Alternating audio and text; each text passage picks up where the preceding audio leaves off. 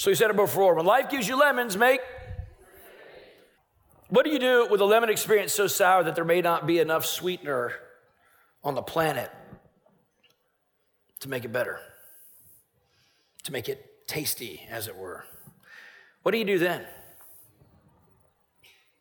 What do you do when there are no good reasons in your mind, no answers to your suffering? What do you do when there's no good why behind the what of what you're facing? I think of things like death, loss of a loved one, loss of health, loss of wealth and career, and as far as you knew, you were trying to walk right with God. It's not because of choices you made, it's just because, and you don't know why. I hope in your life that's very few and far between of what you face. But inevitably, hardship comes to all of us. Today, I want to talk to you about the lemons of loss. The lemons of loss. You know, in the first week, in the Lemonade series, we looked at just, if you're going to make lemonade out of lemons, it starts with just a decision to make lemonade. Like your first step is just, I'm going to decide to do something different with it. Last week, then Pastor Vern looked at what happens when you face betrayal and relationship brokenness, and the opportunity for offense will come your way. What do you do then? Well, you have to make a decision to forgive. Well, the same is true as you face loss. We have to make a decision. And I want to tell you a story about a guy named Job in the Bible. The story of Job, like nobody likes to read that book. I mean, I hate reading that book. Somebody said, Job's my favorite book. You are a sicko. It looks like Job, for those who are new to the Bible, but it's actually pronounced Job. In fact, one of my first mentors, when I would talk to him, I'm reading the Bible, and I'm reading this crazy book called the Book of Jobs. And he was always telling me I needed to get a job, you know. But he said, no, that's not what that book's about. And then I read it, and I was like, yeah, no, that's not what that book's about. But it's one of the oldest books in the Bible. What we learn is that the devil was in the details from the very beginning. And there's a conversation with God and Satan about this man named Job. And it's like God starts the conversation. Satan comes and he says, Satan, where have you been going? I've been going to and fro throughout the earth, basically seeking whom he could devour. God says, well, have you considered my servant Job, that there's none like him in all the earth, righteous and blameless in all his ways? Satan's like, oh, it's because you've blessed him. If you would take all his stuff from him, you take his family, he'll curse you to your face. God said, I'll tell you what, I'll take you up on that challenge. Go ahead. Take whatever he's got, but you can't touch his health. And so in one day, Job loses all his children. He loses all his possessions. And he has a phenomenal response. He tussed it. He suffers great loss. Then he loses, then later the devil ups the attack. After Job passes that one, it says, if you touch his health, skin for skin, you touch his health, he'll curse you to your face. God says, go for it, just don't take his life. And so Job suffers an incredible disease that runs all throughout his body. And from when the devil ups the assault and attacks his health, from God's perspective, he's allowing Job to be tested because he's confident that Job will be faithful to him no matter what comes his way. But from Job's perspective, he's trying to remain faithful to God while wondering about God's nature and character. Like, who are you? What are you doing to me? Because he knows he's a good man. He's not disagreeing with God. He is a righteous man. After his health is after he loses his children and all his stuff, here's his response, Job 13, verse 15. Though he slay me, yet will I trust him. Even so, I'll defend my own ways before him. I left you in the first message of the series. I said at the very end, you got a foundational decision you need to make. You need to trust God with everything. That's exactly what Job's doing here. But then there's this other part of him like, but wait a second, I'm going to trust him. This doesn't seem in alignment with what I know him to be. I believe he's good, so I'm trying to understand why good things are happening or bad things are happening to a good person. We've all been there. And so I'm going to trust him, but I'm going to defend myself, my ways before him, because I know I'm living right. See, it's one thing to get offended at people. It's a whole nother thing to get offended at God. That's where Job's at right here. He's still trusting him, so technically he's not sinning, but he's definitely offended.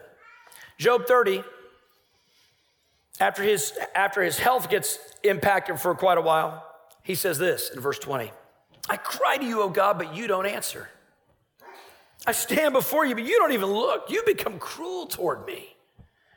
You use your power to persecute me. You throw me into the whirlwind and destroy me in the storm, and I know you're sending me to my death, the destination of all who live. Have you ever felt like Job did here? Or you know someone who's felt like that? And you're battling with trusting God through your most painful moments in life, because when you call for help, it feels like God's not there. I want you to know something. Job gets you. You know, Job's story has a powerful shift. Later in the story, after Job complains against God over and over again, I'm righteous. I would just love to meet with God face to face and have this conversation. Dumbest thing any human ever said. But it has a powerful shift because God appears to Job in a whirlwind, and he has this discussion with him about perspective. He doesn't have a discussion with him about why are bad things happening to good people. Rather, he has a perspective, or has a conversation about perspective when bad things are happening to good people. And here's why. Because when we're suffering, we have a tendency to judge all of life, right and wrong, from the angle of our small human experience. Then we judge God for not doing what we think he should do. It's like if position of God was up for an election, we would run saying, I'm running for that position because I think I can do a better job than you at being God, God.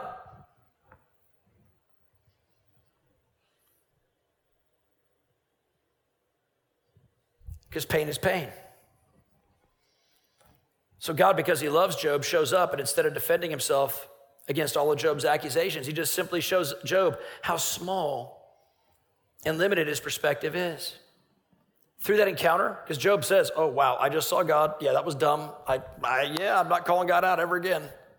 He actually took on sackcloth and ashes. It was a way of humbling yourself. He had said, I abhor myself. I've seen the Lord, and I abhor myself in sackcloth and ashes. I'm a man who, as God put it in there, who is this who darkens counsel without understanding? He's saying, who is this who talks about like he knows what he's talking about, but has no clue? That's what God gets really sarcastic with Job through that process.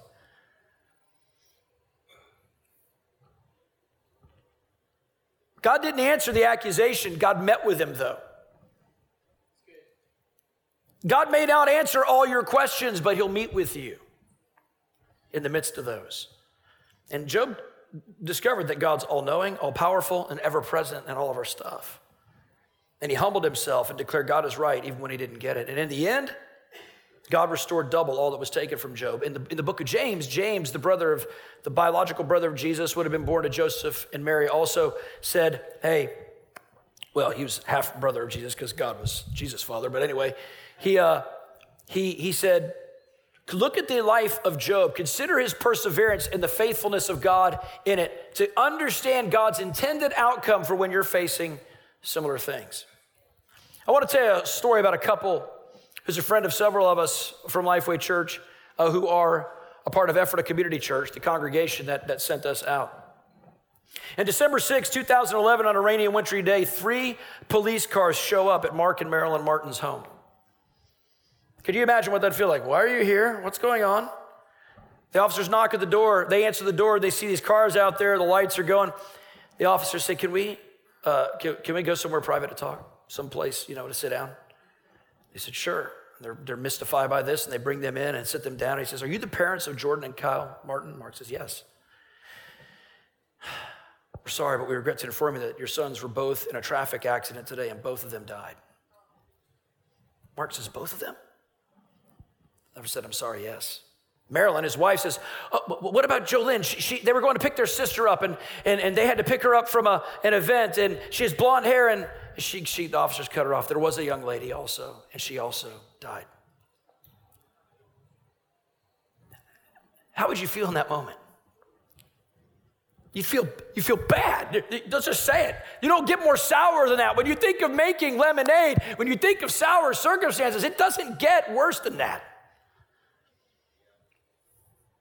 I have 5 children. I could not imagine losing 3 at once. 1, I could imagine losing 1. Mark has this island out in front of his house. He goes out on that island after the police officers leave. He's there praying. He's going, God, this isn't right. This isn't right. And all of a sudden, he said it was like this flood of memories came back in the last 7 years. He said, I remembered asking God, more of you and less of me. Whatever it takes for more of you and less of me. And in that moment, he had a revelation. It wasn't God spoke it to him. He just had this inner knowing, God, you're good. And he said it. He declared it out loud, God, you're good. And if this helps somehow, your kingdom purpose, my children being out of their body, because they're not dead. I just have to pause to see them again. They're with you. They're in a better place than I could ever be. If this is somehow better, then I trust you in it, even when I don't understand it. And when the enemy at that moment would come to accuse God to Mark declared out loud, God, you are good. Remember what Satan's comment to Job was, yeah, you touch his stuff and he'll curse you to your face. That's what he was trying to get Mark to do.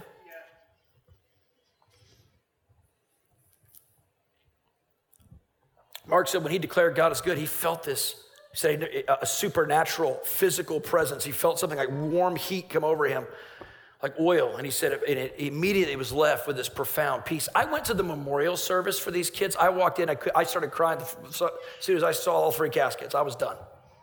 3 caskets of beautiful young children, in my opinion, because I'm old. And I began to cry, and Mark came up to me, peace in his face, and gave me a hug. And I'm like, who the heck are you? You're psychotic. This is going to hit you at some moment. And even in myself, I knew, no, I could see in his eyes. This isn't a guy who's in denial. This is a guy who's fully embraced suffering and trusted God in it. That's who this is and was. I'm telling you this tragic story, okay? I mean, I recognize. I got you right here. You're paying attention, okay? I can see it in your eyes. And what comes to our mind is most of us have never had a tragic experience to that degree. Like, I've never had a bad day is what I'm thinking, But that's really not true, and here's why. Because pain can't be compared to other pain. Pain is pain. Your pain is different than my pain, but it hurts, right?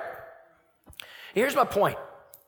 And the reason I brought up the tragic story is I believe the principles that took Mark and Marilyn Martin through their most painful moment in their life can take you through it also. There's principles here. There's grace to be found here. There's help from God to be found in this. It's the same stuff it's the same principles and power that carried Paul the apostle through his. The apostle Paul said of himself after being, we talked about it before. He was persecuted the church, and he went from persecuting the church to becoming a Christian and being a devoted follower of Jesus. And as he went from his lofty status of being a Pharisee, and Pharisees were wealthy, he went from his wealthy status as a Pharisee to becoming the offscouring of the earth, as he put it. Persecuted. The people tried to kill him everywhere he went. He got beaten with rods so many times, he probably had permanent scars all over his body. And maybe just the pain of having walked through marketplaces, and you're walking through and people are like, oh, hey, Mr. Pharisee, you're so awesome. And like you're like a hero and an icon in the culture. And now they see you and they go, ooh, you're one of those Christians. This is what he said in Philippians 3:8. I've suffered the loss of all things and count them as rubbish that I may gain Christ. Romans 8:18, he says at a different time, I consider that our present sufferings are not worth comparing with the glory that will be revealed in us. And I guess I got the question that comes to my mind is, how does someone get to the place where they truly look at these kind of hardships through that lens And Paul gives us a hint in his letter to the church at Rome. He writes this in Romans 15:13. Now may the God of all hope fill you with all joy and peace in believing, that you may abound in hope by the power of the Holy Spirit. In other words, joy and peace come from believing, because believing is a perspective. And when you lose your faith, when you lose your trust, your perspective is impacted by that, and you lose your joy and peace, a peace that was so profound on Mark Martin that I couldn't deny it was there. So the question is, what are you placing your hope in? Because what you're placing your hope in and what you're believing in is having a direct impact on your perspective. Paul the apostle, my friends Mark and Marilyn, and even Job, after his encounter with God, had a revelation of God that helped them make lemonade out of the sourest of lemons. But notice what I said there. They had a revelation, not answers. They had a revelation of who God is in their circumstance, not answers to the why behind the what. If we could keep asking the question, why do bad things happen to good people? Or we could come to know God in the middle of it. And that knowledge ultimately became knowledge of who God is in it. And that knowledge gave them assurance in their pain. So I'm convinced of something today. I'm convinced you don't need answers in what you're facing. I'm convinced you need assurance.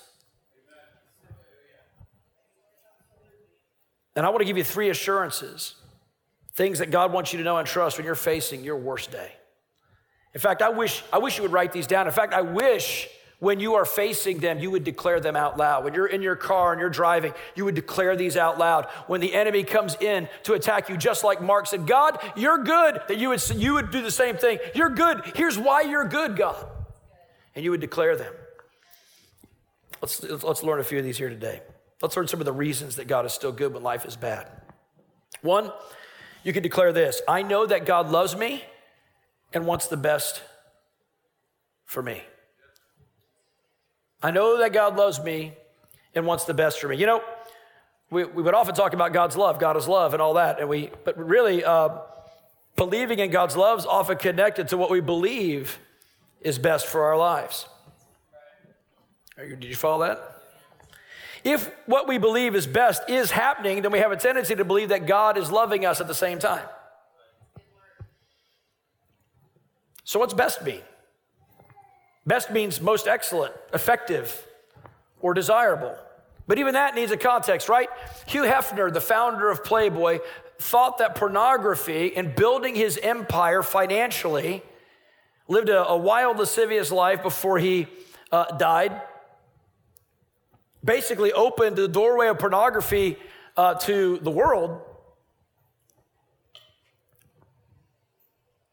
And some might look at him and think, man, that guy was living his best life. It's one of these things that young adults always say to me. Like Joanna will say, you're living your best life. I'm like, I don't know what that means. Because it's got to be connected to something. Hugh Hefner thought he was living his best life. And if this life is all there is, then he would have been right.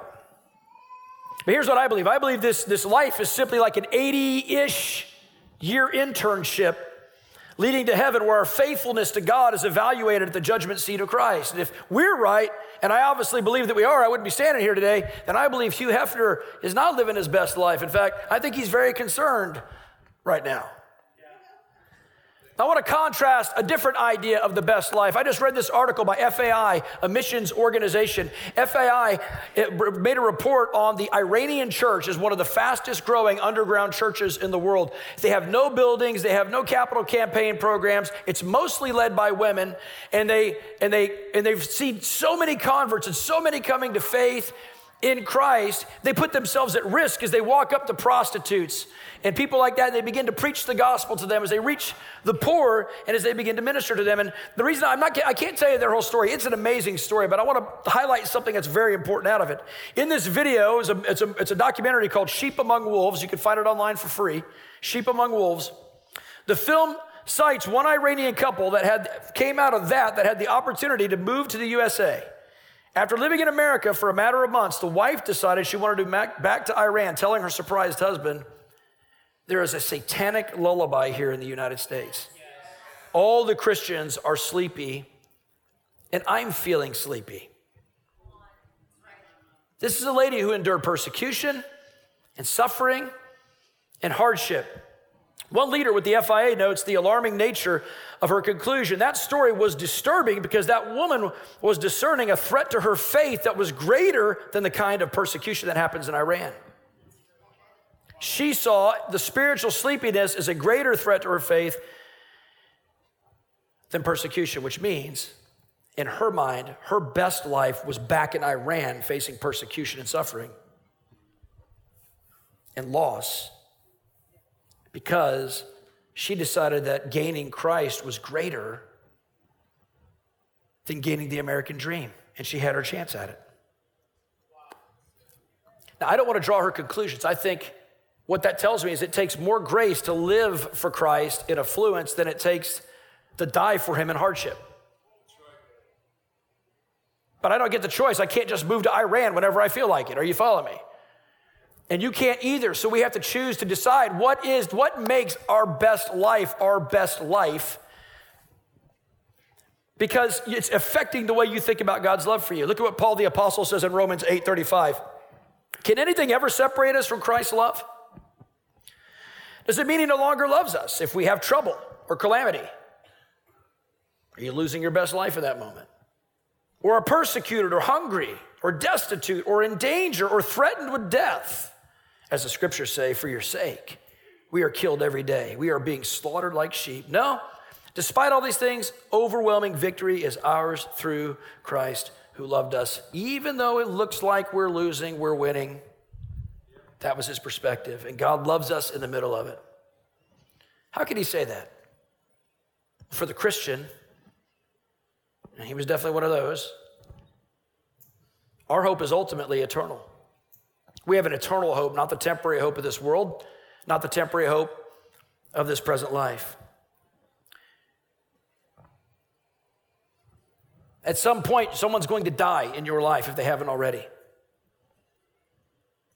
That loss, if you love them, is painful. As a pastor, I've had to do multiple memorial services, multiple funerals in my time. And I want to tell you, there is a great distinction between doing the memorial service for someone who lived for Jesus Christ and other people who live for Jesus Christ coming to celebrate that person's life and their home going to Jesus versus the grief that the world faces when that person's life is over. Yeah. Because in their mind, they have no hope. 1 Thessalonians 4:13, the apostle gives us this encouragement by the Holy Spirit. He says, and now, dear brothers and sisters, we want you to know what will happen to the believers who have died. Here's why. So you will not grieve like people who have no hope. Here's what he's not saying. He's not saying don't grieve. Just grieve with hope. For since we believe that Jesus died and was raised to life again, we also believe that when Jesus returns, because he is returning, God will bring back with him believers who have died. We would tell you this directly from the Lord. He couldn't get stronger than that in his statement. We who are still living when the Lord returns will not meet him ahead of those who've died. For the Lord himself will come down from heaven with a commanding shout, with the voice of the archangel, and with the trumpet call of God. That is going to be awesome. You think a Super Bowl is good. Check this out. For the Lord himself will come down from heaven with a commanding shout, the voice of an archangel, with the trumpet call of God. First the believers who would die will rise from their graves. That's, what's that look like? Little lights shooting up out of the ground? I don't even know. Fireworks going off. That together with them, we who are still alive and remain on earth will be caught up in the clouds to meet the Lord in the air. Then we will be with the Lord forever. So encourage each other with these words. You want to not encourage somebody who's suffering loss? I mean, don't do it immediately, but give them time to grieve. But this is what he says to do. See, the second coming of Christ is our blessed hope, where he will heal all our pain. And people who don't have that hope maintain that pain. When I was a youth pastor, I had a young man named Javier. Javier was he actually, on the night that he should have been at youth group, he hung out with some friends who weren't living so well. They got in a car accident and Javier died. All those friends came to the memorial service. I was officiating the memorial service. I have never felt such palpable grief in my life. So there's grief of loss. And then there's grief of loss with hope that what is lost will be restored. Lydia's dad also died. I was a part of that memorial service as well. Art Butterfield lived his life for Jesus Christ. He had some of the craziest stories and testimonies of meeting people and preaching Jesus and seeing them filled with the Holy Spirit and delivering, God using him to deliver prophetic messages and just a life of impact. And we would meet people and they would say, man, Lydia, your dad did this, or Lydia, your dad did this. Oh, his impact on me was like this. And we would hear that. And there was this moment where we had this video that Lydia's brother Devin made. And it was just like a little montage because we didn't know what we were doing back then. We stayed up all night, the night before the memorial service, putting together a little iMovie video, taking pictures and making it look cool. And even showed a funny scene in there where this other guy was competing for Anita's attention, and then has a picture of Art with his golf gear and his hat on back in the old days, with his club. I don't know what it was, maybe 1965 or something. He's standing there, and it gets to this moment, and but there can be only one. And it's funny, and people were laughing at that. But by the time we get to the end of the video about Art's life, the whole room stood up on their feet, was clapping, going, woo! How does that happen in a moment of intense grief? It happened because we were celebrating a life well lived. And we had hope. We had hope. I want you to know something. God loves you, but that love has a context. And he wants what's best for you, and best has a context. And the context is what ultimately matters is what's best for your life, not what matters in a moment. Does that make sense? The second affirmation, the second thing you can declare is, I know that God has a plan for me and will bring me through. I know God has a plan for me and will bring me through. Jeremiah 29:11 says, for I know the plans I have for you, declares the Lord, plans to prosper you, not to harm you, plans to give you a hope and a future. People quote this, and then all my theologians in the room go, that was a prophecy to Israel. That was exclusively for Israel, blah, blah, blah. Hey, blah, blah, back at you here for a second. I consider myself a very astute student of the Word of God. Anybody who's ever had to sword fight with me in a debate understands that I actually know the Scriptures, that we're not just some happy, clappy church, but that we believe that we need to be rooted and established in Christ and rooted and established in His Word. When God says, Israel, I will give you, I don't want to harm you, I want to give you a hope and a future, He's not revealing a prophecy to Israel. He's more revealing His nature in the way He is in His character. That when you are facing stuff, I'm for you. Look at what Paul the Apostle says in 2 Timothy 4:18, as if he's remembering this verse. He's suffering, and he talks about his sufferings, and he gets here in this letter to Timothy. And by the time he writes this, he knows he's about to die. And he says this, yes, and the Lord will deliver me from every evil attack and will bring me safely into His heavenly kingdom. Oh, glory to God forever and ever, amen. Now listen, he knew he had already written to Timothy in this letter. He says, I'm already about to be poured out as a drink offering. Like, he knew he was going to get executed. Paul was beheaded. Was Paul wrong? Did God deliver him from every evil attack and bring him into His heavenly kingdom? I think so, because we have a tendency to think delivering me from every evil attack means I shouldn't go through it. Paul says, no, I'm going to go through it, and I'm going to get through it because God has a plan for me, and He'll bring me through. Isaiah 43, verse 2-3, he says, when you go through the deep waters, I'll be with you. When you go through the rivers of difficulty, you'll not drown, but you will go through them. He didn't say you're not going to go through it. You're going to go through it, but you're not going to drown. You're not going to be burned. I'm going to get you through it. And when you walk through the fire of oppression, you'll not be burned up. The flames will not consume you. I am the Lord your God, the Holy One of Israel, your Savior. Let me say it this way. You ready? When I know God is with me, I can face what is against me. When I know God is with me, I can face what is against me. The third thing that you can declare, the final thing is this. I know that my struggles have a purpose and my pain has an end. I actually struggle with this thought a little bit. I believe it, but like you, I'm human. And sometimes there are random bad things, seemingly random bad things in life that I go, that has no purpose. That was just evil. When we say God has a purpose for your stuff, for your pain, okay? I know that my struggles have a purpose. We aren't saying that God caused the struggle. We're saying that God will redeem the struggle. We are not saying God caused the struggle. We're saying God will redeem it. And ultimately, your pain has an end. Aaron said so aptly this morning, in Lifeway, our mission is to know Christ. God wants you to know him. But when does he want you to know him, and where does he want you to know him?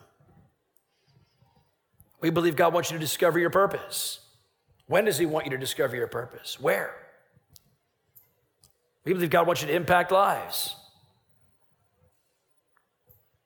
When? Where? Listen, you ready? At all times, everywhere, in all things. He wants you to know him. He wants you to discover the purpose of that moment. And then in that moment, he wants you to impact lives. Think about this for a minute.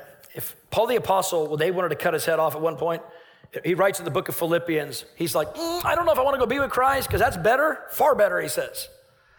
Or if I stay here to be beneficial to you, I'm hard-pressed between which I would choose. I'm struggling. It's as if the Romans came up to him and said, off with your head. He said, thank you so much. I was having such a hard time figuring out which way I wanted to go here, and you solved that for me. What was he saying? If I live on, I'm going to change the world, right? If I die, I get to be with Christ. I win no matter what. I cannot lose. That's beautiful because that gives me hope no matter what I'm facing. Well, he could die doing this. Woohoo! Rich Mullins, a Christian singer, was reputed for saying things like this all the time. He'd start a concert. He was down in, I think it was somewhere, it might have been in Houston, Texas area or whatever, but he was in an arena doing a concert. He stood up. Well, he said, you guys heard the tornado's coming this way? He said, we're still going to have the concert. And he's like, maybe we all get to go be with Jesus tonight. Let's go. And he's just like... People say that's the way Rich Mullins lived, and he died. He died a kind of what seemed like a tragic death. Not to him, it was just his homegoing. It was just the means that God used to get him there. Lydia's mom, Anita, passed away about just a little over a year ago. Now, Anita was a lady who was some of you were in the church when she was here. She was the lady that would always wear the big black dark glasses and greet you at the door, She looked like they're big glasses, the big black kind, that are supposed to block light. And I tried to, Mom, I can get you something a little bit smaller, a little more, stylish. No, I like these, they're just big as. And Anita would greet everybody. She loved everybody. Anita was the most generous human being. Now, generosity not defined by money, but I'll tell you stories about that when we get in our generosity series, because she would give money. Anita was generous because you came to her house, the first thing she's going to do is close up those doors on the TV. You became the most important person. If she only had crackers and butter and tea in her house, that's what she would serve you, but you were going to be served. Anita loved people, and she was a woman who'd been through the 70s of the Jesus movement. They saw healings and deliverances and all kinds of crazy stuff. They could tell you stories as far as the day is long. Anita had seen healing, so she comes down with this terminal cancer. And she's believing, I'm believing God's going to heal me. And she went through this moment. There was a moment where after she realized, okay, God's not going to heal me. And this is really important because she came to the place where she realized her struggle has a purpose and her pain has an end. And when she was over here at Anvil at this home that we had her in, all the residents and all the staff said, this is the nicest lady we have ever taken care of. She's in pain, and yet she's kind. She's asking how our day is going. How can she pray for us? She's asking, like she just said, hey, I'm going to discover the purpose. I'm going to meet with Christ in my pain. I'm going to discover my purpose in my pain. I'm going to preach the gospel of Jesus while in my pain. So good. Those people got to experience Jesus through her. While I was preparing for this message, I happened to bump across Facebook on this lady named Havilah. If I say her name right, it's Cunnington from Bethel Church. She had a powerful statement. She says this, I want to read it to you. She was talking about facing her pain in this. She was listening to a podcast, and she heard this person say this, and she's got some great conclusions here, and I want you to hear it closely.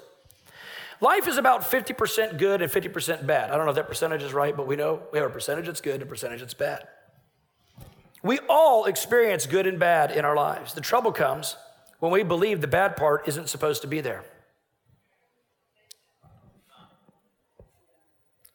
We will spend all of our energy trying to rid ourselves of the bad. believing that we are missing something in our lives because of the hard stuff. But once we embrace that the hard stuff is there, we stop using all our energy to rid ourselves of it. Did you hear that?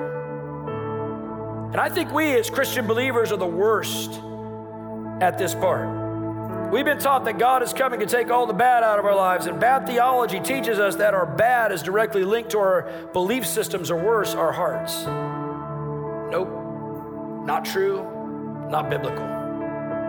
The hard things in life prove our humanity, not our faith. Our faith is what keeps us safe in a world that's trying to blame, shame, and judge. Our faith says, I'm not alone in this. I have a God who's fighting for me, and he'll redeem this moment. Right the wrongs. If not here on earth, heaven will tell the truth. And this is what she concludes, and I want you to hear this. So if you're facing hard stuff today, like the rest of us, and some of you need to know that the rest of us experience hard things too. Take a deep breath and say, this is the other 50% of life. I'm not doing anything wrong. It's not my fault. It's just life. What if you did do stuff wrong? What if sin has opened that up? What if your marriage is in trouble because you had an affair or other things like that? What if your finances are in trouble because you mismanaged them and all that stuff? There's grace for you. That Jesus Christ came from heaven to earth to die on a cross for all those mistakes, to pay what we call sin. Sin means you've missed the mark for what God created you for. And you can sin in your finances, sin in your relationships, sin in your relationship with God. You can miss the mark on your purpose for why he made you. And Jesus died to pay for those so you wouldn't have to.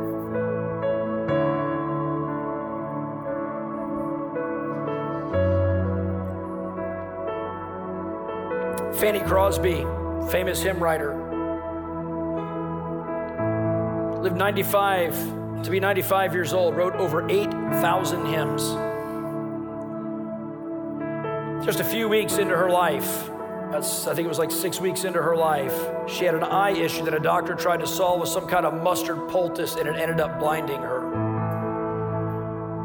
So for most of her 95 years, she was blind, and yet she found a reason to praise God. And I told you today, you don't need answers, you need assurance. I want to hear what she said about assurance. Blessed assurance, Jesus is mine. Oh, what a foretaste of glory divine. Heir of salvation, purchase of God, born of his Spirit, washed in his blood. This is my story, this is my song. Praising my Savior all the day long. This is my story, this is my song, praising my Savior all the day long. Let me read you the other two verses she has. Perfect submission, perfect delight. Visions of rapture now burst on my sight. What do you think a blind woman's thinking about? I'm gonna get to see for the first time. Imagine your first sight being God. Come on, man, your first sight being heaven. Well, she had a bad life. Did she? Or does God say, I'm just going to hold the best. I'm going to blow your mind with heaven. I'm just going to, you don't need to see this lowly. You don't want to see half the junk. You don't need to see Netflix, okay? Fanny, I'm saving you from that.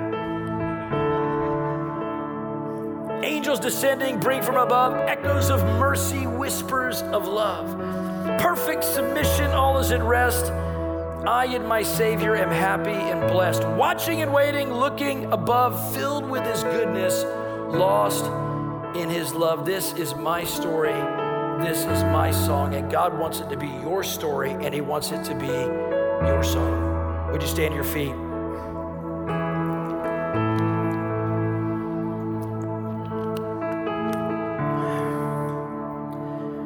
She talks about perfect submission. We call that surrender. 2 weeks ago when I was sharing with you, I said, surrender is not embracing everything that comes to your life is from God. I don't believe that. I don't believe everything that comes to your life is from God. I believe the devil's out there in the details. I believe that God allows those things though. And he'll use those things. So surrender is not embracing everything in your life is from God. Rather, surrender is embracing God in everything that comes. Quit blaming God for your pain and run to him in it. Because he loves you. The book of Revelation tells us whatever you're facing in pain and suffering, he promises there's a day when he will wipe every tear from our eyes. I was watching a Netflix documentary on the brain, on the mind, and it was talking about this portion of your brain that I can't remember the name of. I learned so many different portions of the brain, I'm lost on it, like the blah, blah, blah, blah, something like that, and then something else. We learned about memory. Well, you have different forms of memories, like historic memory, what we call like episodic memory, episodes in your life. Where there was a man they did surgery on back, I want to say it was roughly the 70s or something.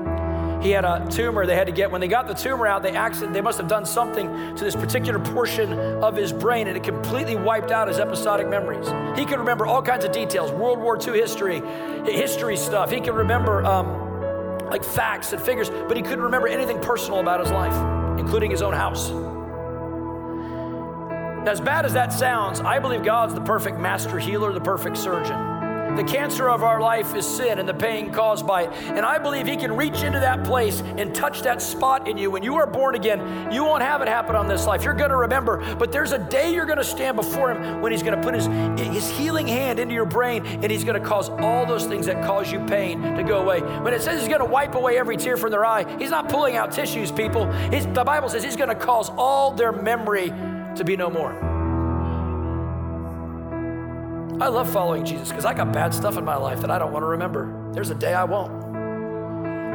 I won't remember getting sexually abused at 4 years old. I won't remember that. For those of you who've suffered similar things, you won't either if you surrender your life to Jesus. Quit blaming him for it, surrender to him, and get it wiped out.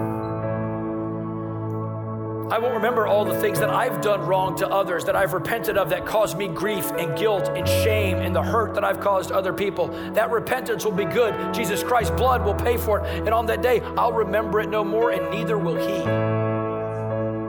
That's what the Bible tells us. That's what the gift of God and eternal life and salvation is for you when you surrender to him. And some of you today, you need to do that. You need to either return to the Lord, knowing he'll abundantly pardon, or you need to just come for the first time. And I want to give you the opportunity. Here's what you need to believe. The gospel of Jesus is simple. It's that Jesus Christ came from heaven to earth to die on the cross for our sins, that those surrendering to that reality and believing in him, in his death and his resurrection, will not perish, but have eternal life. All you have to do is believe. All you have to do is say yes to Jesus leading your life, and that takes care of it. Then you got to begin to follow, of course. That's a whole other journey. But it starts with a covenant. It starts with making a covenant with Jesus. Just like I made a covenant with my wife. I stood at an altar and said, I do. I didn't know what was going to come. She didn't know what was going to come, and we've walked that covenant out for 26 years. Similar, I said yes to Jesus. I didn't know what was going to come, and we've been walking it out since I've known him. He's never done me any harm. He'll never do you any harm. This is my story. This is my song. How about you get your own story? Would you bow your head and close your eyes for just a moment? If you're here today and you're saying, man, Pastor Jimmy, I hear you talking today, and I've not said yes to Jesus like this. I have not submitted. I've got things in my life that have held me back. I want you to know that Jesus wants to forgive you of those. He's paid for them. I've got pain and suffering and hurt. He wants to ultimately wipe it away. There will be a day when all pain is gone. For right now, it's a tool to mature us. You're saying, I'm willing to sign up on that journey. I want to know the revelation that the Apostle Paul that made him say that all his past stuff is rubbish to Christ's gain. I want to know what Mark and Marilyn Martin knew to be able to say, my 3 children are better with you. I trust you in it. You're still good. I want to know that revelation. If that's you today and you want to surrender your life to Jesus Christ that way, would you raise your hand high and let me pray for you right now? I see you. Awesome. Would you join me in prayer together? And I've got a prayer for us as well who know Jesus already. Let's do this. Say, God, I want to know you. I want to know you in the power of your resurrection. And I want to know you in the fellowship of your suffering. That I may somehow obtain the resurrection from the dead. That I may know Christ forever. I ask you to forgive me of my sins. I ask you to forgive me for blaming you in any way. And I ask you to increase trust in my life that I can walk through every circumstance knowing that you are good, knowing that you love me, that you want what's best for me, knowing that you have a plan for me and that you'll bring me through, and knowing that my struggle has a purpose and my pain has an end. Fill me with the Holy Spirit that I can walk wholeheartedly with you today. I receive Jesus as Lord, and I choose to follow him. In Jesus' name, amen. Let's give God thanks for those who said yes to Jesus.